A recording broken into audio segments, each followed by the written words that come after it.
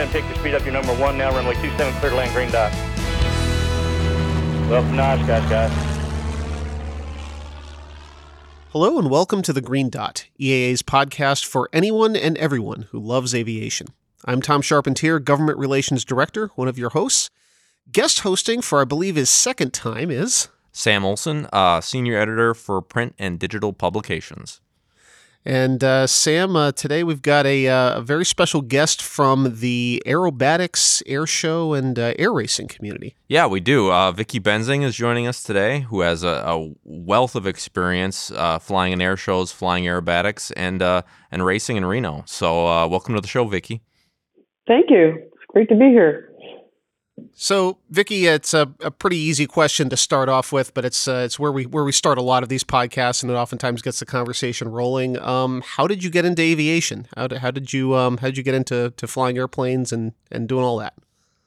Well, my uncle was a pilot. He owned a Pitts Special, November 8 Lima, which is kind of a famous Pitts Special, and he was a crop duster pilot for a while, and he was a air show pilot, and he raced at Reno in 1967. And so he was he took me flying when I was a little kid. In fact, I was so little that I didn't know if those were real houses and cars that I was seeing or toy houses and cars. But anyways, he was bigger than life to me. But I never thought that flying was something that I could do, growing up in suburbia, middle class suburbia, and until one day one of my buddies asked me to go skydiving, and I went out and went skydiving, and I absolutely fell in love with it, and I was out there every moment I could, and I realized that I want to spend more time in the sky, and you have limited time under a parachute, so I talked to my parents and asked them told them I wanted to learn to fly. And my father had a friend with a 1941 Taylorcraft out of Watsonville, California on the coast. And I learned to fly in his Taylorcraft. So that's how I came to flying. That's awesome. So you got into aviation, starting off by jumping out of airplanes and then decided you want to stay up there a little longer. Yeah, definitely. And, the moment I got behind the controls of the airplane, I knew that there was a passion that would last for the rest of my life. So, and it has. So when you started learning to fly, and you got your license and you progressed through, it looks like you've got commercial ratings and helicopters and seaplanes and gliders. I mean, did you just want to fly anything you possibly could? Oh, absolutely. Well, there's, I think a really good way, other than doing a BFR, is to go get a new rating. So I think the seaplanes came along as I'll go do that instead of doing my BFR. The helicopter, that's kind of a funny story. I based at Stark's Twin Oaks for a time up in Hillsboro, Oregon. And the guys in the hangar, like one hangar over, had the helicopter school. And my buddy Bob Ham had traded a fuel tank for a couple hours in a helicopter, and I had taken Bob Ham skydiving for a tandem jump, and so Bob gave me one of his hours in the helicopter, and I hopped in the helicopter, and I was like, oh my gosh, get out my checkbook. I got to learn to fly helicopters. So that's how I ended up flying helicopters. Gliders, I'd always wanted to fly gliders. And someone gifted me a glider rating as a thank you for something I'd done. So I probably it was only 6 years ago, and I had thousands of hours in an airplane when I learned to fly gliders. And I tell you, I learned so much. So I really believe that gliders are a good way to go to get your rating, your private pilot rating. Yeah, definitely. There's a lot of people start off there, particularly young people, since you could solo them at a fairly young age. But you're absolutely right. I'd really like to go for my glider rating at some point because it is just a completely different world. Yeah, it's like learning to fly all over again. Yeah, absolutely. I know it's.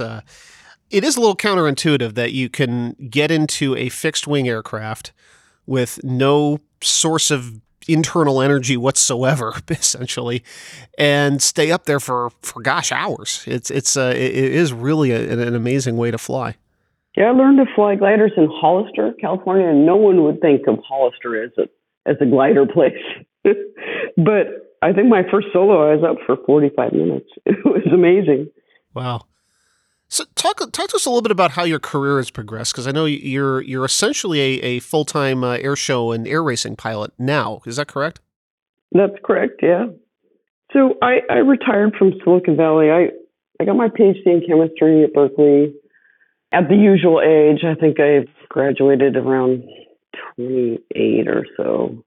And then I did a postdoc up in Oregon, and I was flying by then. I owned a little airplane by then. I'm trying to think if I owned two of them. I think I might have owned two of them by then. No, just one. And I took a job in Silicon Valley, and I worked my way up the management chain from basically just a process engineer. And I retired early out of my career in Silicon Valley because I realized that you can always earn more money, but you can't earn more time. And I had really focused on my career, and I wanted to go pursue the flying that I had a passion for. So it happened. Well, I've always been interested in aerobatics, and I learned to loop roll and spin the little Taylor craft that I learned to fly in. And then I took a 10-hour course with Amelia Reed after I got my private pilot rating. But aerobatics kind of fell by the wayside when I did my career.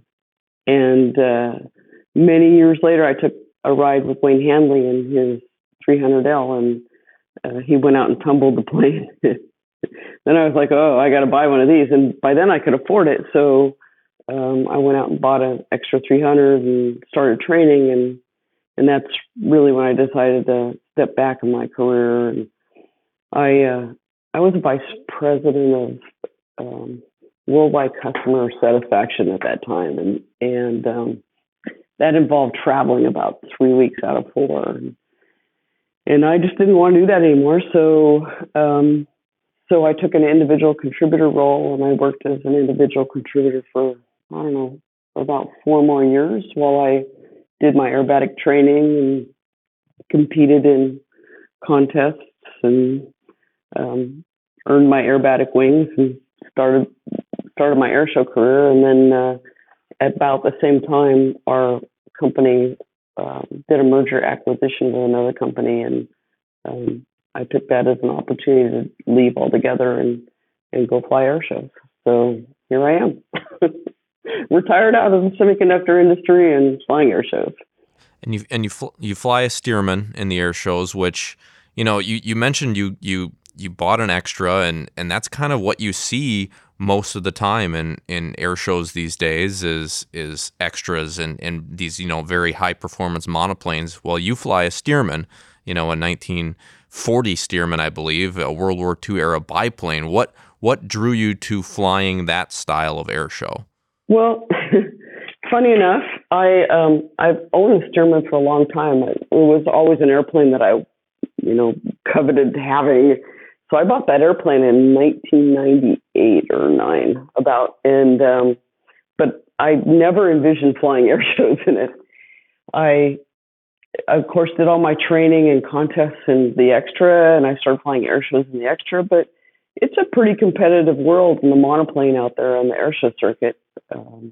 There are a lot of very fine monoplane pilots. And one day, one of my friends asked me to bring my Stearman to an air show and fly it. And so I did. And all of a sudden, everybody wanted the Stearman and nobody wanted the extra. So that's how I ended up flying the Stearman in air shows. It has its own niche. There just aren't very many Stearman on the air show circuit. Wow. And kind of what would you say the key differences are in your routine in the Stearman versus, a monoplane act? I mean, I guess some of it's kind of intuitive. It's a much bigger, slower, but more powerful aircraft. Is that kind of where you build from? Yeah, well, at first I was kind of disappointed about flying the Stearman because I worked all this time to learn these tumbles and all these fancy maneuvers, and they were quite challenging from a G load standpoint and timing and all that stuff. And but by the time I moved to the surface, because in the air show world you start out at 800 feet and then 500 feet and 250, then you go to the surface.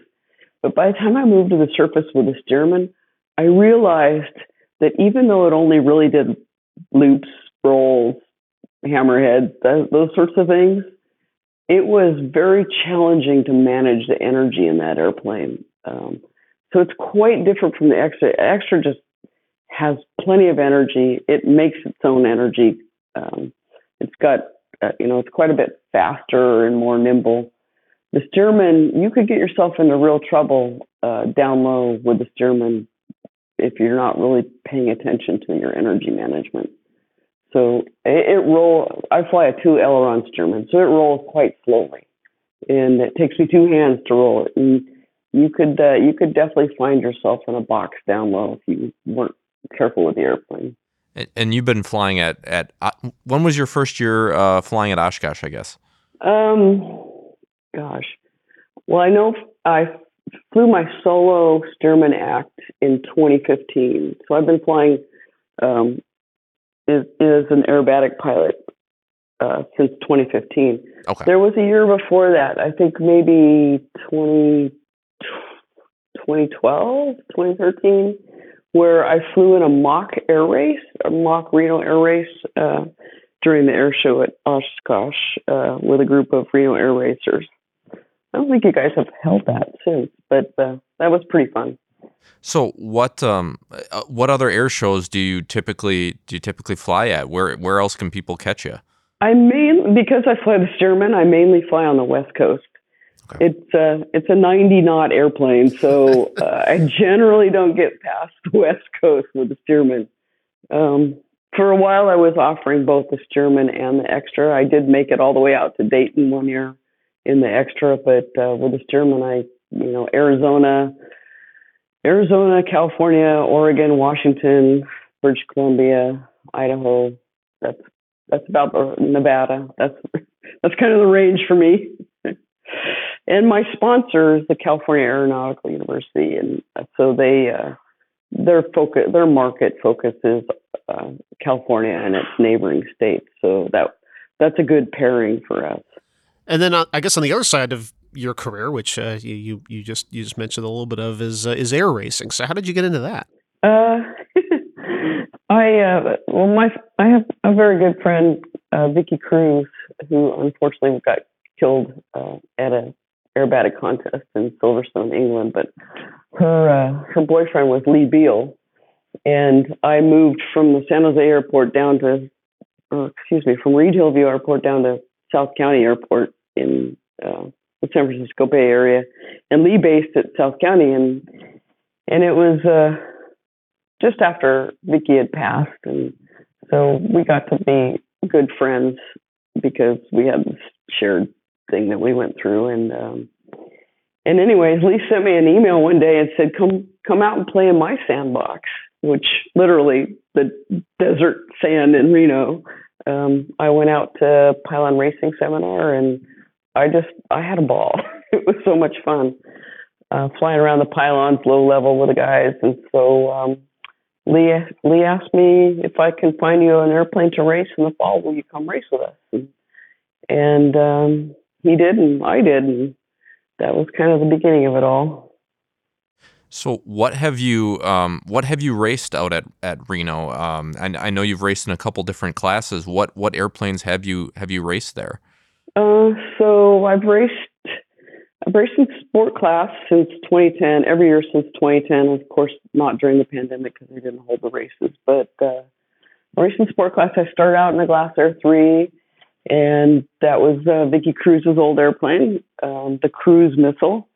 And Lee and I always joked that it had sort of the spirit of Vicky left in it because she was quite the prankster, and it always surprised me with little glitches. In 2014, I decided to buy my own racer, so I bought a Lancer Legacy named Lucky Girl. So I've raced Lucky Girl since 2014, and the last year, and this year, last year was the first year we ran nitrous, and I'll be running nitrous again this year. And then in 2013, my friend Rick Vanham emailed me and said, "Hey, do you want to race a jet?" And I was like, "Oh, don't tease me. This better be real."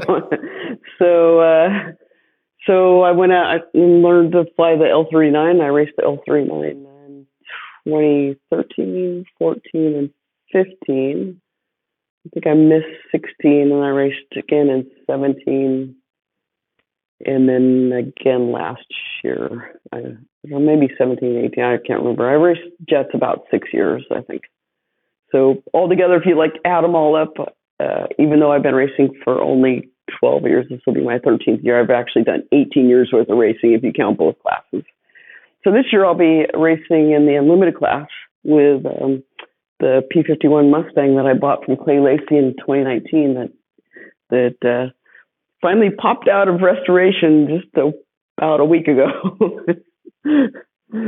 So I'll be racing that. Yeah, so tell us about that. That's your latest restoration, and it's got quite a history to it. Do you want to walk us through that? Yeah, sure. So, I just hadn't done any warbird flying. I don't know. You don't see many women doing warbird flying, and I guess I'm not. There are no CAFs or museums around here for me to help out and earn my wings in a warbird. So I kind of had to make that happen for myself. So I went out to Stallion and did P51 training and promised my husband up and down that I wouldn't buy a P51. And in fact, he bought a little model and put it on my desk. So that's the only P51 you'll ever have.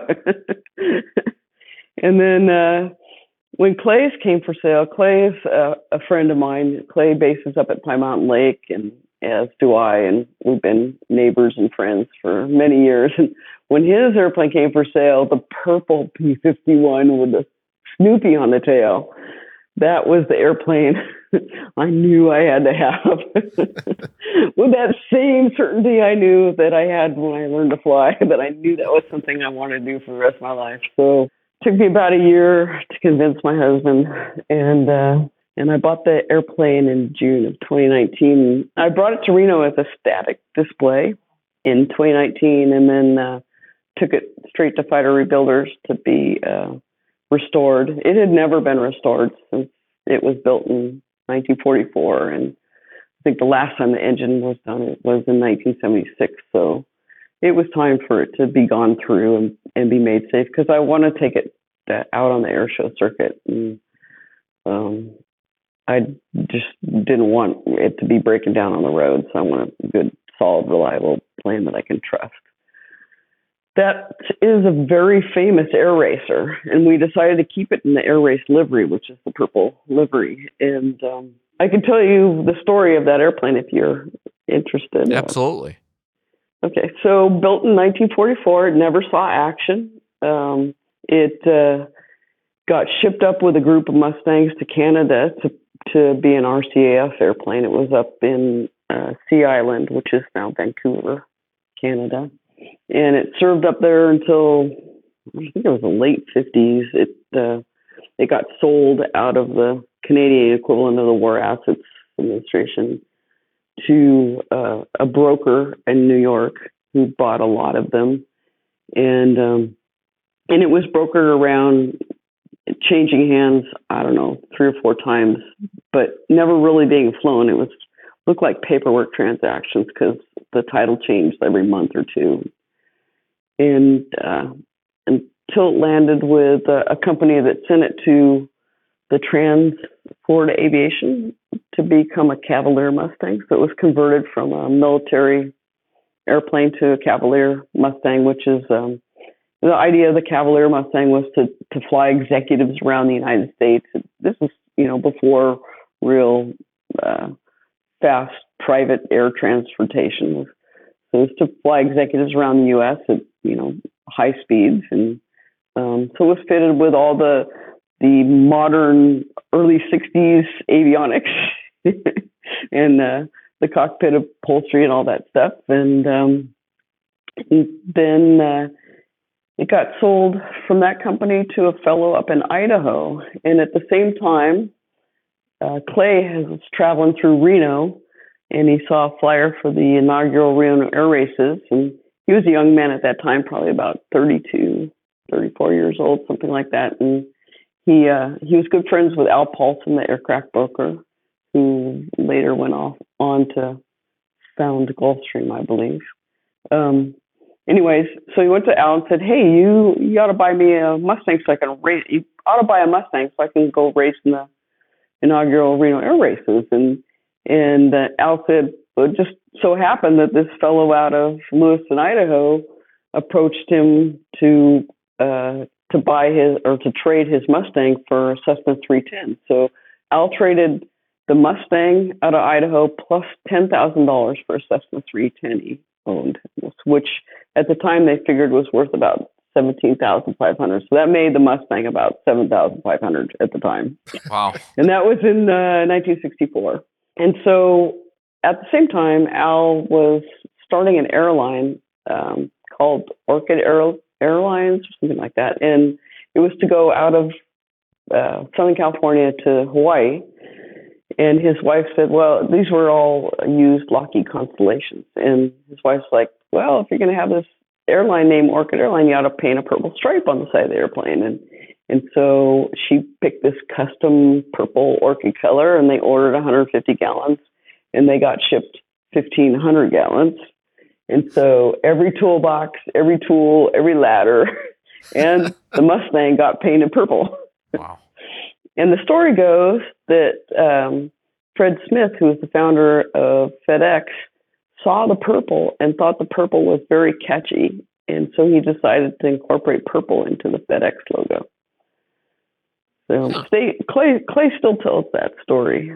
So anyways, Clay bought the airplane from Al, I think in 1967, and paid $12,500 for it. And Clay campaigned that airplane around at air shows. He flew it a number of air races across the U.S. with it, and also campaigned the airplane at Reno from 64 to 72, and he won the national championship in 1970.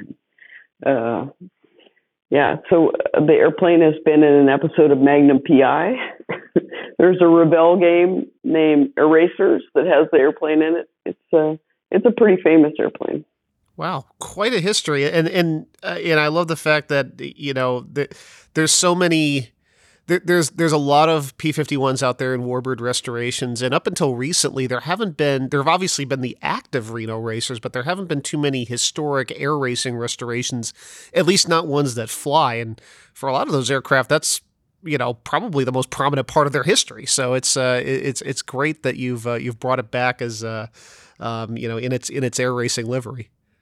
Yeah, so it's funny. I read so much on the internet, the comments about what people think about delivery, and there are a lot of people who remember the airplane in its purple colors. It was always their favorite airplane as a child because of its livery, and are really thrilled to see it back in its purple livery. So that's pretty cool. And you're going to be racing it this year. Do you plan on wherever Reno ends up after this year? Do you plan on racing it in the years going forward, taking it on the airshow circuit? I guess what do you hope to do with it? Well, for an airplane like that, I really believe that it deserves to be seen. So my plan for it is to take it on the airshow circuit. I don't know what's going to happen with the future of the air races and where they'll end up, and I guess that sort of remains to be seen for me. But I do plan to take it on the air show circuit, so and let as many people see it as possible. It's a fabulous piece of history. So. And just curious, this kind of a technical question. So we're a little familiar with the Cavalier Mustangs here because Paul Poe Berezny's P-51 is also a Cavalier conversion, which I love that concept that basically back then you could either buy a Bonanza or you could buy a P-51 with a, vinyl leather interior and, a second seat and stuff like that. Since it was campaigned as an air racing aircraft, does it still have the long canopy in the second seat and the tall tail? Was that still retained? So mine never had the tall tail, but it did have the second seat and the baggage door. Those were all done. And, I don't know whether Clay put the panel in or they did it at the Cavalier factory, but it was completely IFR outfitted 1960s style before the restoration. So, that's what I know about it. Yeah, no, that's amazing, and I just think a really cool part of P-51's history is that it was marketed as a civilian. I know, and there weren't that many of them that were converted. Yeah. So, yeah. Yeah, there's a couple, and there are a few that had tip tanks. It's really, really interesting operation that they did. Mine had ox tanks in the gun bays. Huh. And I don't know. I think Clay may have put those in. I think he told me that he put those in. But we built new tanks for it. They were leaking by the time I got it. So we put new tanks in there. And I think each side holds about 30 gallons. So I have an extra hour's worth of fuel. Well, with how thirsty the Merlin is, I'm sure that's well, helpful. That should give me a much better range than my Stearman for air show flying. Yeah, fair enough. In fact, I'm really looking forward to the trek out to Oshkosh. When I bring the Stearman out, it takes me 3 days each way. So you do plan on bringing this to Oshkosh next year, then? Yeah, I'm hoping Tim invites me in the Mustang and not the Stearman. Okay. Yeah. So, and I kind of just wanted to ask this about, the air racing mindset you have to have. What are the keys, both, in operating the airplane when racing and mentally that you have to keep in mind racing around pylons versus doing an aerobatic routine? What differences are there? Oh, well, aerobatics is all about energy management. But racing, unless you have a Mayday, which is also energy management, racing, there's a lot that goes into thinking about the starting procedures. And this will be my first time in the Mustang, but I can tell you in the Legacy, there's a whole routine I have. So boost pump goes on the runway. I take off. I set the power. I set the fuel flow at full throttle on takeoff, so that it will be basically set when I'm down in the chute. I throttle back, but I set the RPM there. To 2,700. I throttle back and I do the join up. I fly around the backside. I switch tanks to race fuel. In the chute, I will turn the water on. And at the release, the only thing I have to do is push the throttle forward. I don't have to look at the mixture because I've already set it on takeoff. I reach over with the other hand while I'm still flying off of somebody right next to me. And I never look. I reach over and I start dialing the prop in to 2,800, 2,850, as far as it'll go, whatever. And then not till I get down on the course and there's a little separation between racers. Can I look at, what my engine's doing and if I need to lean it or richen it or anything like that. So all that stuff has to be done by feel, and the whole engine management part of it is really critical because we run our engines right on the edge, and it's easy to melt them if you're not careful. All the meantime, you're flying off of somebody else, and it's kind of this hostile formation flying. And so it's quite different than air shows where you set your engine and then you're managing the energy between figures. on the race course, it's very, very much about engine management, and flying is almost secondary to the whole engine management portion.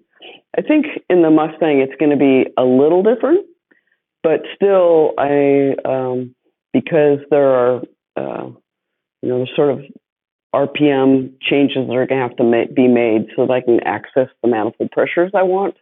I will be also facing some engine management things that I have to do during takeoff and rejoin and coming around the backside and into the chute. I'm not planning at this time on changing fuel tanks, but that could change. Just depends on how much fuel we carry. It's a lot about engine management and some about flying. So qualifying on the course is, of course, about flying your best line, and being close to the pylons and not working the airplane, like trying to keep a constant bank angle and a constant G on the airplane to get to keep as much energy in the airplane as you can, to keep as much speed. If you load the airplane, you lose speed, and it takes a very long time to accelerate back to your speed. So qualifying is an art in and of itself. But once you qualify, in my opinion, it doesn't necessarily benefit you to fly a really tight line. That gives your competitors predictability to pass you. So it's, in many ways, I mean, you need to be tight on the pylons, but you don't have to be, really, really tight like you do in a qual lap. And I think just a little bit of unpredictability keeps the competitors, makes it much harder for them to pass you than if you're fly the same line. Then they can figure out where they can pass you on the course every time. So at least that's how I've seen it over the years. That's interesting. Yeah. So yeah, it is a little bit of tactical flying that kind of comes into it. Oh yeah. And then, I put a rear view mirror in my Legacy and we always watch the shadows on the ground. Right. So you can make a little tighter turn around a pylon if you have a competitor right off your wing, and that'll spit them out. You can approach a pylon a little wide and then cut in. That'll also spit them out. Yeah. I'm giving away but it's last year, so it's last year. that does kind of lead into another question, which is you talk about how obviously the professionalism that you have when you're flying air shows and doing the engine management stuff in the air racing and things like that. How do you manage the balance between that professionalism, that commitment to flying precisely and safely and all that stuff, with the competitiveness you have to have for racing? Well, I don't do anything that isn't practiced. I learned that from aerobatics, in the air shows. Everything you do is practiced a gazillion times. So I go out and practice stuff before I ever get to the races. I'll practice the start. I'll practice low-level flying at speed. So it's complete focus. And I want to come back. I want to bring my airplanes back intact. So I won't do anything that's stupid. I mean, just out of sheer competitiveness, it isn't worth it. Sure, that's fair. in the end, I mean, you're either a professional or not, I think. Yeah, that's fair enough. So we talked about the air show flying, the aerobatics, and of course your air racing program. That's obviously a really interesting mix of flying. It's quite a variety. What does a typical year look like for you? Do you have kind of an on season and an off season for the air shows? At what point do you get into air racing mode and start preparing? How does that look for you? So typically air shows start up here in California in March. I think I had 2 air shows in March this year, I think. So yeah, Southern California and Arizona, their March and April is about when they start. And then it moves into the middle of California in May, June timeframe. And then up in July, I'm up in the Pacific Northwest. And then I go out to Oshkosh, and that's kind of the break point for the year. I come back from Oshkosh, and I have another show in Southern California. It's my sponsor show down in Camarillo.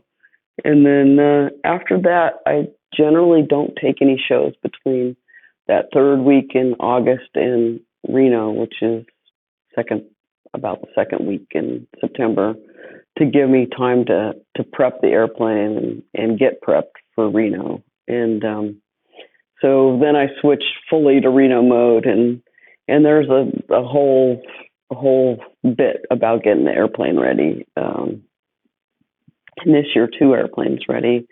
In the past, when I've flown 2 classes, the other airplane's been the jet, and there's, it depends on the jet, but there's not a lot to get the jet ready. It's either built as a racer or it's not.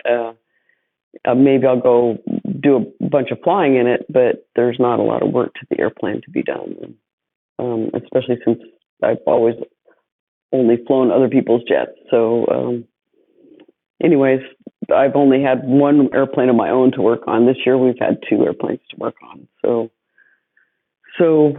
yeah, there's a big focus time between the third week of August and the races to get ready for the races. And then after the races, I finish out my air show season. So this year I'll have 3 shows after Reno. But typically the air show season can go into the beginning of November. I think the last show usually that I might fly, if I'm invited, would be like Nellis, which would be in early November. Although I think Nellis was in April this year. I don't know. Maybe they're changing things around. But my last show is in the mid-October this year. And then we take a vacation. my poor dear husband and crew, my poor patient husband gets to take a vacation. Yeah, so one person doesn't do this by themselves. It really takes, I don't know, it definitely takes some help.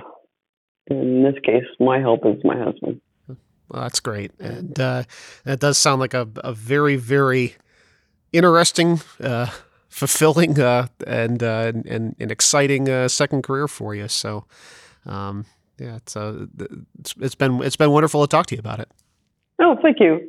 Yeah, I think the biggest kick I get out of it is when I meet the young kids who are, go to an air show and are really excited about aviation, and just to see the look of wow on their face, and ask them what they want to be when they grow up, and maybe they want to get into aviation or study one of the sciences. And I think that's pretty cool. Yeah, that is cool. Absolutely. Well, Vicky, thank you so much for joining us today on the Green Dot. I don't know when this episode will air. I think it'll probably be before Reno. So best of luck, and hope we'll be watching for highlights of that purple Mustang flying around the pylon. So that'll be really cool to see. Yeah, I can't wait. Yeah, it's gonna be fun. And we hope to see you at AirVenture next year with that same aircraft. That'll be really awesome on the flight line. That'd be really awesome. Well, thank you for having me. It's really a pleasure to talk to you. I think I did all the talking. That's generally how we like things to go. It. Yeah. Oh, okay. You're a lot more interesting than we are, so that's a good thing. It's awfully early in the morning for me to be doing so much talking. Yeah, fair enough. Usually, I had to get up and have a cup of coffee before I could talk so much. Yeah, it's fair enough. Fair enough. Well, yeah. So today I'm ferrying the Mustang up to Reno. So it wasn't too hard to wake up early. There's a lot of adrenaline going right now. Get to meet up with the guys from the Planes of Fame, and we're going to fly up as a 4-ship. So it should be quite fun. Yeah. Oh, that's awesome. Well, we won't hold you up any further. Okay. All right, so that's it for us on the Green Dot for this episode. As always, you can catch us anywhere you find your podcasts for any of our backup episodes that you'd like to go through. Certainly, if you like what you're hearing here, please do leave us a review. And if you don't like what you're hearing here, send an email to feedback@eaa.org and let us know your thoughts. But thanks again to Sam for filling in as a host. Yeah, my pleasure. Rob running our board. And everybody else who's involved with producing and distributing this podcast has been as always, it's been a great honor to be involved with this. So fly safe, fly often, and we'll see you next time when you're cleared to land on the Green Dot.